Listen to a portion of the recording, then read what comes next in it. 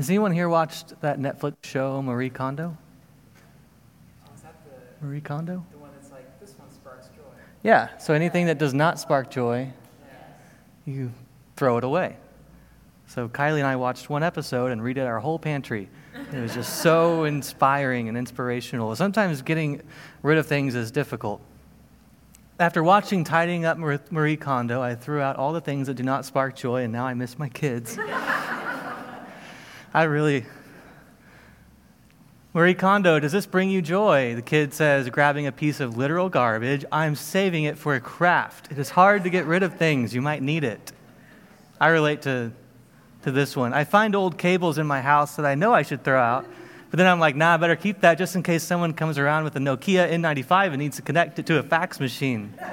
Does anyone else have a box full of cables that they've had for 20 years at their house and they're afraid to give it up? Because in 10 years, I might need it to plug in that camera I don't have anymore. It's hard. Kylie and I moved out here. We got rid of so much stuff. We threw a ton of stuff away. We donated a ton of stuff. We had a wedding present that we forgot we even had from 8 years ago that we never even opened. But some of the stuff was kind of hard to throw away because sentimental value. There are some things that have so much emotion tied to them that our sense of identity is somehow connected to those things. Because those things represent people, they represent places, they represent memories and experiences, and we become attached to those things. So sometimes the old is hard to throw away, and the new can be just as hard to accept. 1879, Henry Morton was the president of the Stevens Institute of Technology, and he called one man's invention a conspicuous failure. And that one man was Thomas Edison, and that invention was the light bulb. 1966, Time wrote an article about what the future would be like in the 2000s. And they said that the idea of remote shopping outside of a store, would be a huge flop. Last year, we spent $513 billion online shopping. Sometimes we're forced to get rid of the old and accept the new. And that concept is found throughout ancient scriptures, but there's one character in particular in the first century. He was a leader of the first church. His name was Paul, or some knew him as Saul. He was a Jewish expert in the law, and he was like the person that every Jewish boy wanted to be when they grew up. So like every Jewish boy would have a poster of Paul hanging on their bedroom, like idol. He was a Jewish expert in the law. He was a Pharisee. He was a leader. He was highly respected. He followed all of the Torah, 600 laws of the Torah. He knew it all. He had In Philippians 3, he writes a letter to the church in Philippi because he had this really weird experience where he saw a bright light, and he recognized that light as the person of Jesus Christ. And that light kind of that experience stripped away his very identity that he held with his Jewishness. And what was left, he completely transformed him. So because of his high respect in the Jewish world, he found anyone who was not a Jew a threat to the Jewish faith. And so he harassed and persecuted Christians. And he wrote a letter to the church in Philippi. He said, watch out for the dogs. Watch out for people who do evil things. Watch out for those who insist on circumcision, which is really mutilation. Circumcision, does everyone know what that is, or do I have to explain it? Circumcision was the identifying feature of a child of God. Somebody who was in God's family was circumcised. Paul was circumcised. After his experience with Christ, now he is saying circumcision, this thing that we put so much of our worth and our value and our identity in, is mutilation. And he goes on after this. He says, if anyone has any right to put their trust in things like circumcision, it's me. And he said that I was circumcised. He said, I am from the people of Israel, the tribe of Benjamin. He said, I am a Hebrew. I have so much respect for the Hebrew Bible that I'm a Pharisee. I'm a religious leader. He said, out of respect for the Jewish faith, I harassed Christians because they were a threat to the Jewish faith. He said, out of respect for following the Bible, out of respect for our scriptures, I am blameless and followed all of the rules of the Bible. And then he said this, we are the circumcision. We are the ones who serve by God's Spirit and who boast in Christ Jesus. We don't put our confidence in rituals performed in the body. Those reasons I said. All those things, he says, were my assets, but I wrote them off as a loss for the sake of Christ. But even beyond that, I consider everything a loss in comparison with the superior value of knowing Christ Jesus, my Lord. I have lost everything for him. What I lost, I think of as sewer trash, so that I might gain Christ and be found in him. When Paul became a follower of Christ, he lost a lot of his Jewish reputation and identity. He would have lost his whole friend group. He would have lost much of his family, his faith community. He lost everything. So think about what those things are in our life that we put so much of our identity into. Our career, our personality, our intelligence, the things that we know well, things that we're good at. And imagine just having all of that stripped away. What's left? Who in your life would you lose? It'd be hard. And it's not just that Paul lost all of that stuff. He considers it sewer trash, which the Greek word is skubalon. And that doesn't really mean sewer trash. It literally means dung. And if you read your NIV translations or your ESV translations, a lot of the English versions of the Bible, that word skubalon, they translate as rubbish or garbage.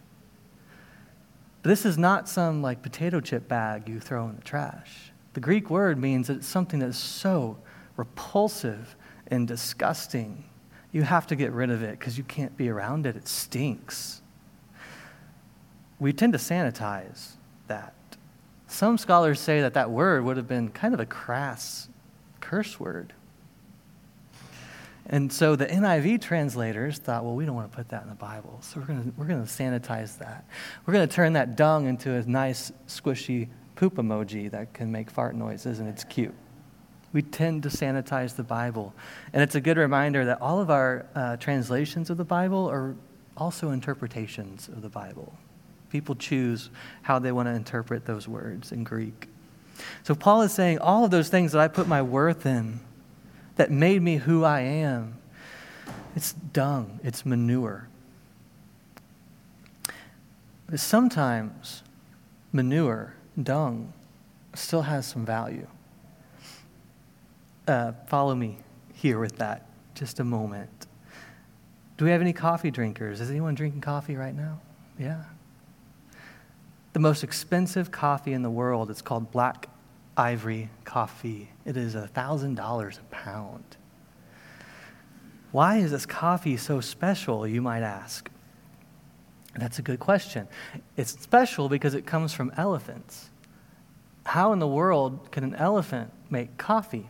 I'm really glad that you asked that question. Elephants make coffee by being fed coffee beans, eating them, digesting them, pooping them out.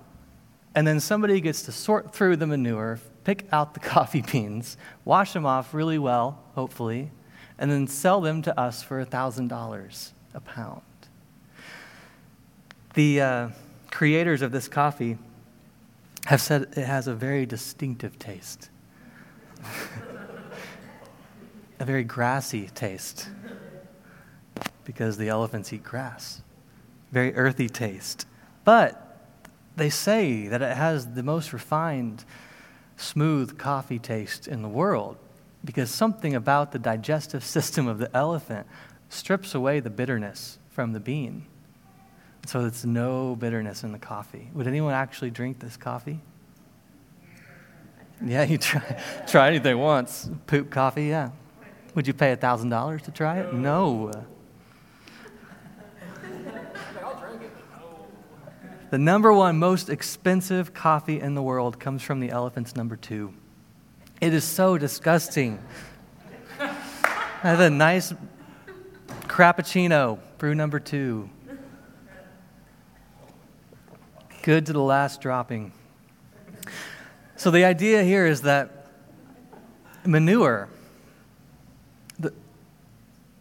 had value for that coffee bean. Somehow it stripped away the bitterness. What made that coffee bean hard to eat wasn't the manure. The digestive process is what stripped away the bitterness of that coffee bean. This is a stretch on an analogy, but here we go. Paul's experience with Christ totally stripped away his bitterness toward other people. He went from an exclusive person who said, anyone who is not circumcised, who is not of my faith, is outside of God's family and has no part in God's family. His experience with Christ completely stripped that away. When Paul said that my past, all of that identity stuff is dung, he didn't completely throw it out. But what he did throw out was his attachment to it, his identity to it. He still used his past to relate to people, to connect with other Jews and non-Jews, to say, I know what you're going through. I know how you see the world, because trust me, I've been there. But he no longer attached his identity to that. And we so often, and this is huge in Buddhist thought, we become overly attached to our jobs, our careers, our families, our relationships, our stuff. We become too attached to our pain and our hurt, and we so overly identify with those things that they become us. But the message of Christ, and this is the message of even Buddhism, when you strip all that away, what's left is not nothing. What's left is your true self, is who you really are. And that's what Paul found. He said, when I stripped all that away, I found myself. I found myself in Christ. So that's not that all that stuff is bad, but sometimes we get overly attached to that stuff. So Jesus pushed Paul toward this religious inclusivism. And Paul experienced so much tension here in the church. So when he came to the church and he tried to bring them along this inclusive path, in Acts, it says it wasn't long before some Jews showed up from Judea insisting that everyone be circumcised. If you're not circumcised in the Mosaic fashion, you can't be saved.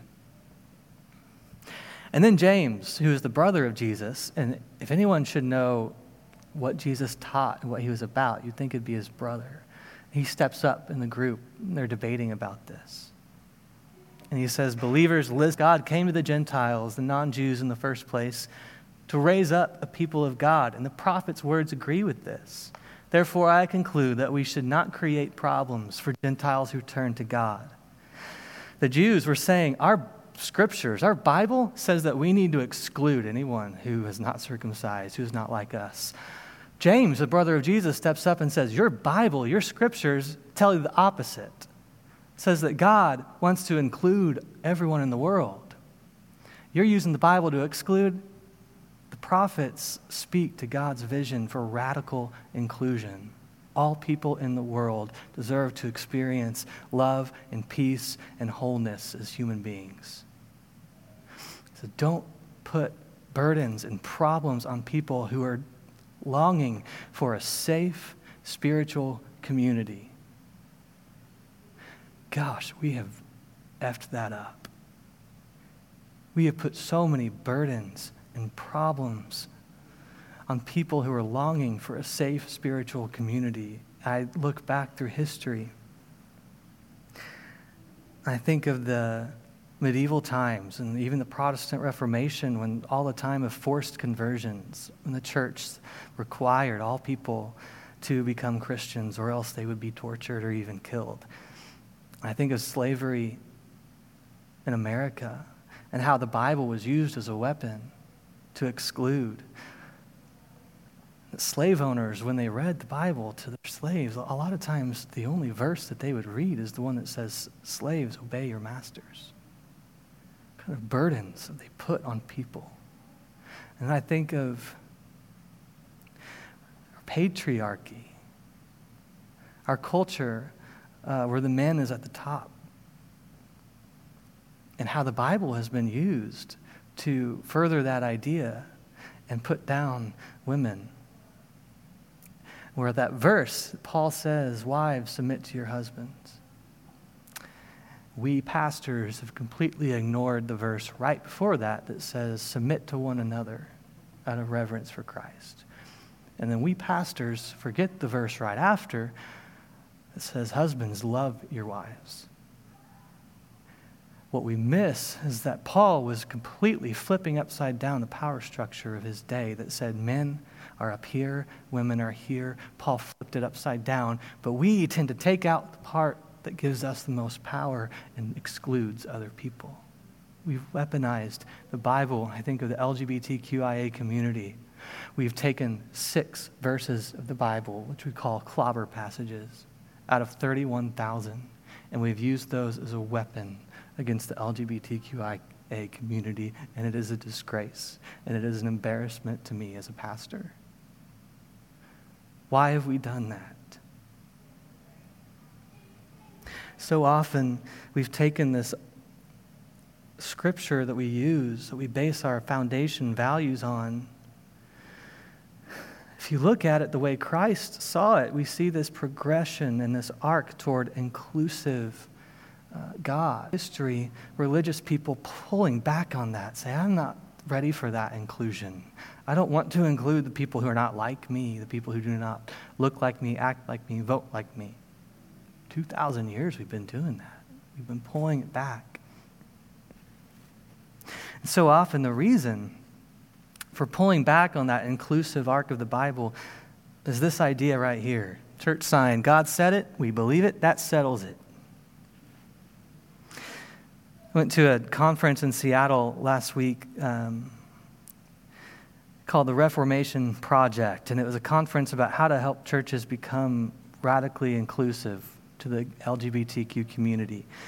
And it was a conference of a lot of speakers and authors and ministers and biblical scholars, and I learned a lot of interesting and sad history about homosexuality in the Bible, and I want to share with you all about this. First English translation of the Bible from the Greek Hebrew was the Tyndale Bible, written by William Tyndale, 1494. He was born. Bible was written in 1526. The Catholics did not like his English translation of the Bible. They burned him at the stake 10 years later, and they used his English Bible pages as kindling for the fire. So 1526 is where we get our first English translation from the Greek and Hebrew. The first time the word homosexuality was used in the English Bible, does anyone want to take a guess?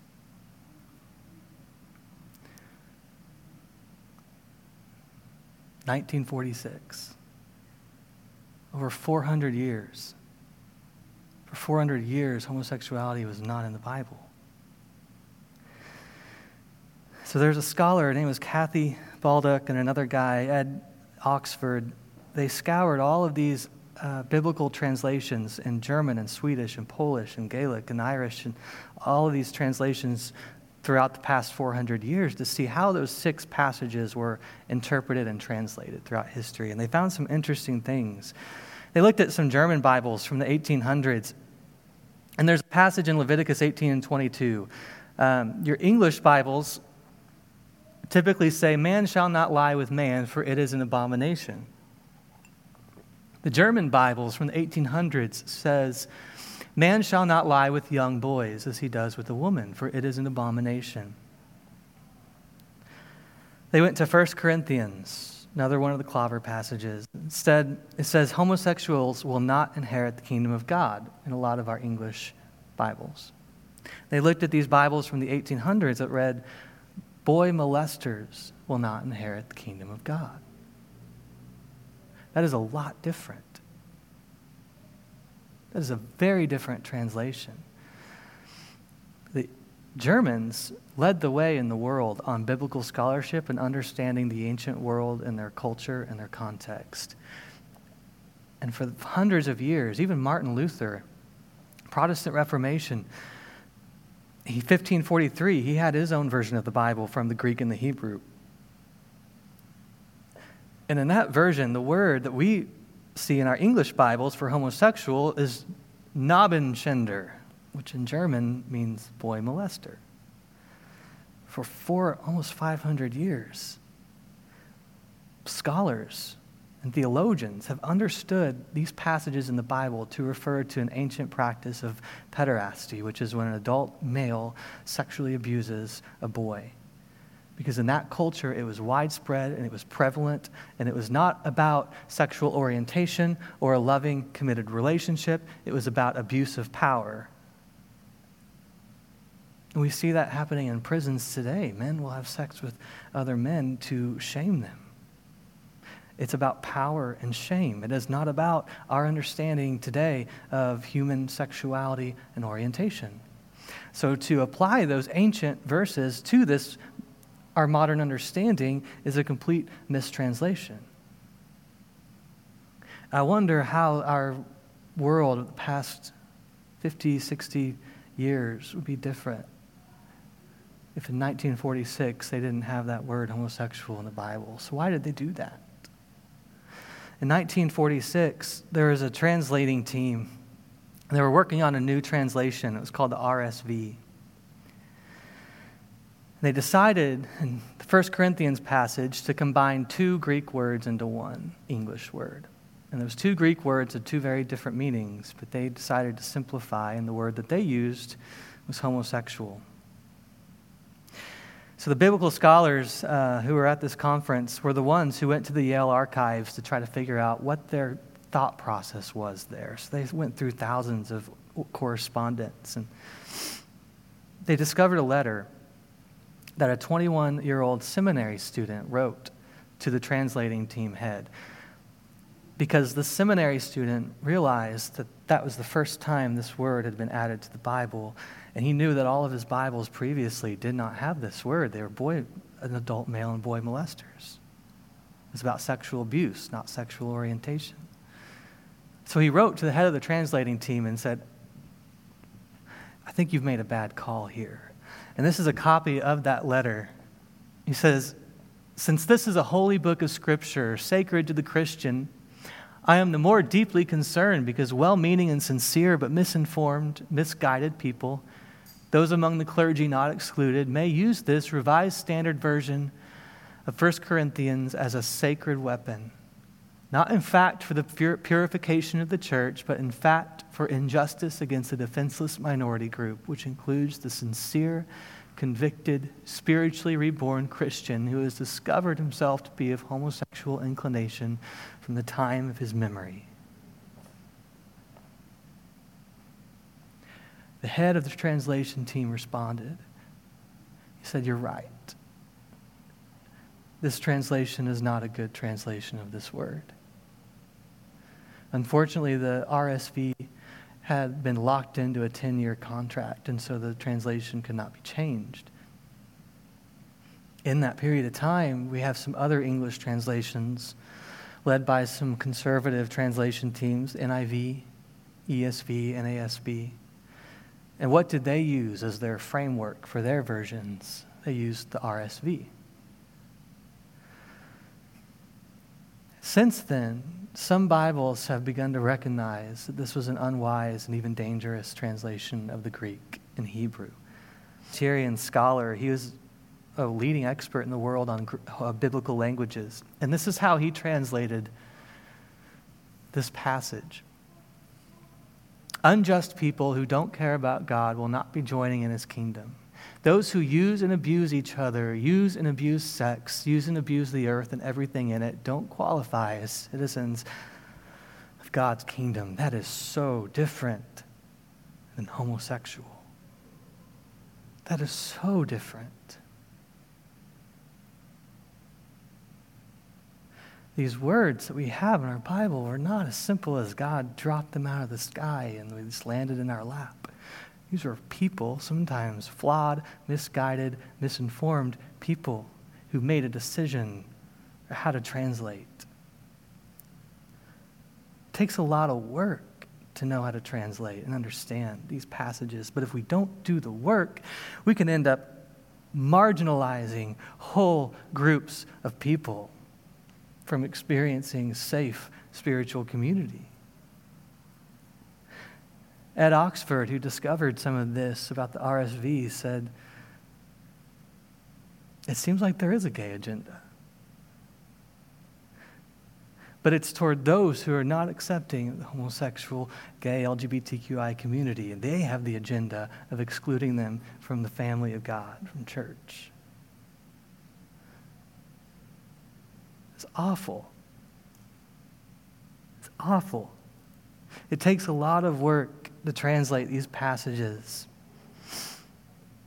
Matthew Vines is a writer and speaker, and he shared this. I found it on the back of a t-shirt online. He said, "This is maybe a more accurate way to say it. God said it.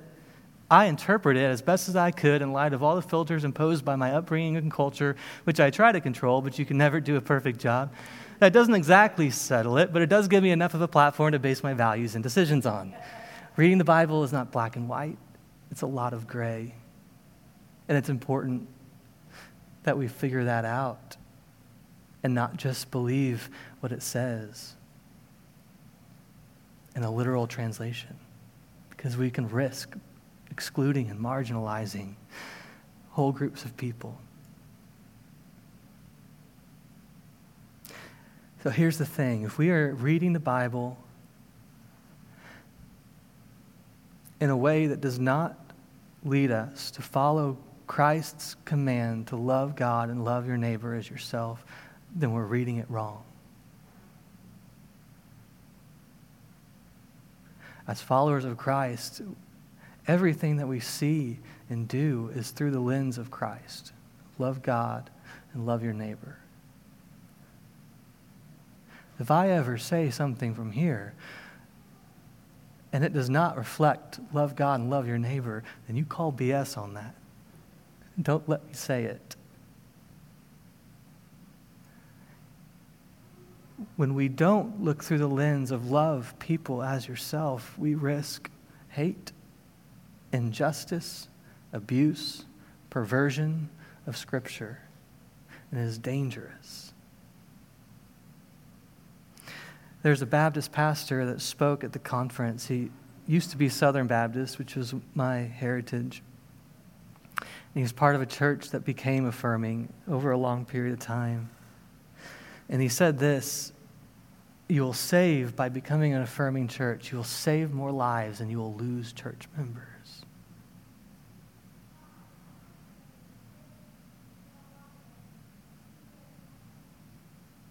I almost cried when I read that, because I know too many people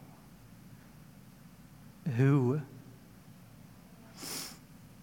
did not know how to live any longer because their family and faith community said, "I do not accept you for who you are, who God made you to be." The church becoming more exclusive and against the arc of Scripture and against the message of Christ is killing people, and we cannot afford that anymore. And that's why mission gatherings started.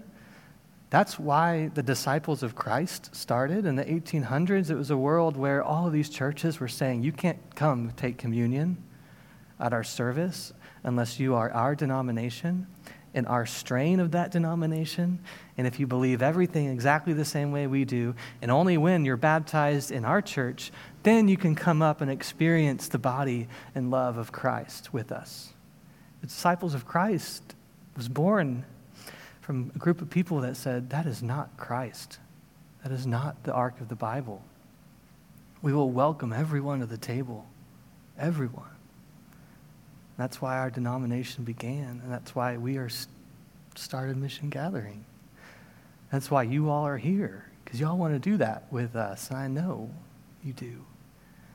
But there are still people in our world, in our communities, who are not sure if they're okay, if they're accepted, if they are loved. It is our job, it is our call, it is our responsibility to say, "You are. You are loved by God, that you have a home. You have a safe place to experience life and community and friends. Figure out how to become whole human beings. And it is messy as hell. And it's hard. But this is the place to do it. That's why we're here. So we are going to take communion as we do every week in the disciples of Christ. And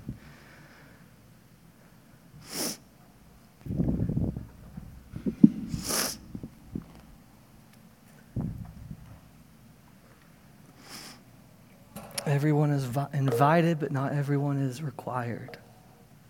It's your choice.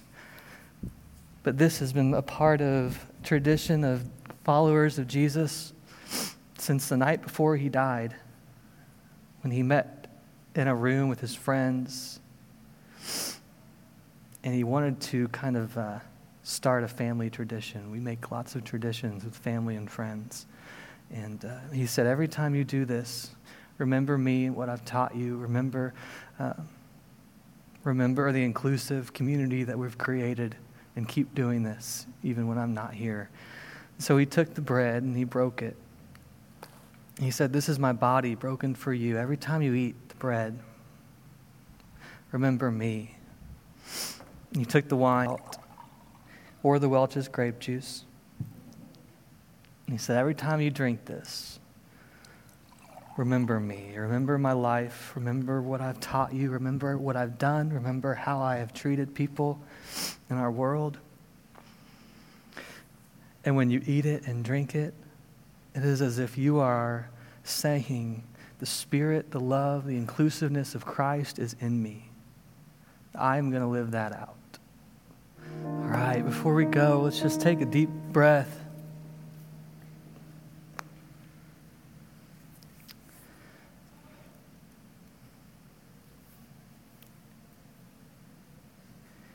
God, may we be your hands and feet. May we be your hope, your peace, your love in this world. In these coming moments and days this week when we feel overwhelmed and unsure and lost, may we take a deep breath and remember your life and your Spirit and your love in us. May we remember that who we are is not in our job or what we do or even our family or friends or achievements, any of that stuff, our stuff. Who we are at our deepest core is found in you, the source of everything that is. In Christ's name we pray. Amen.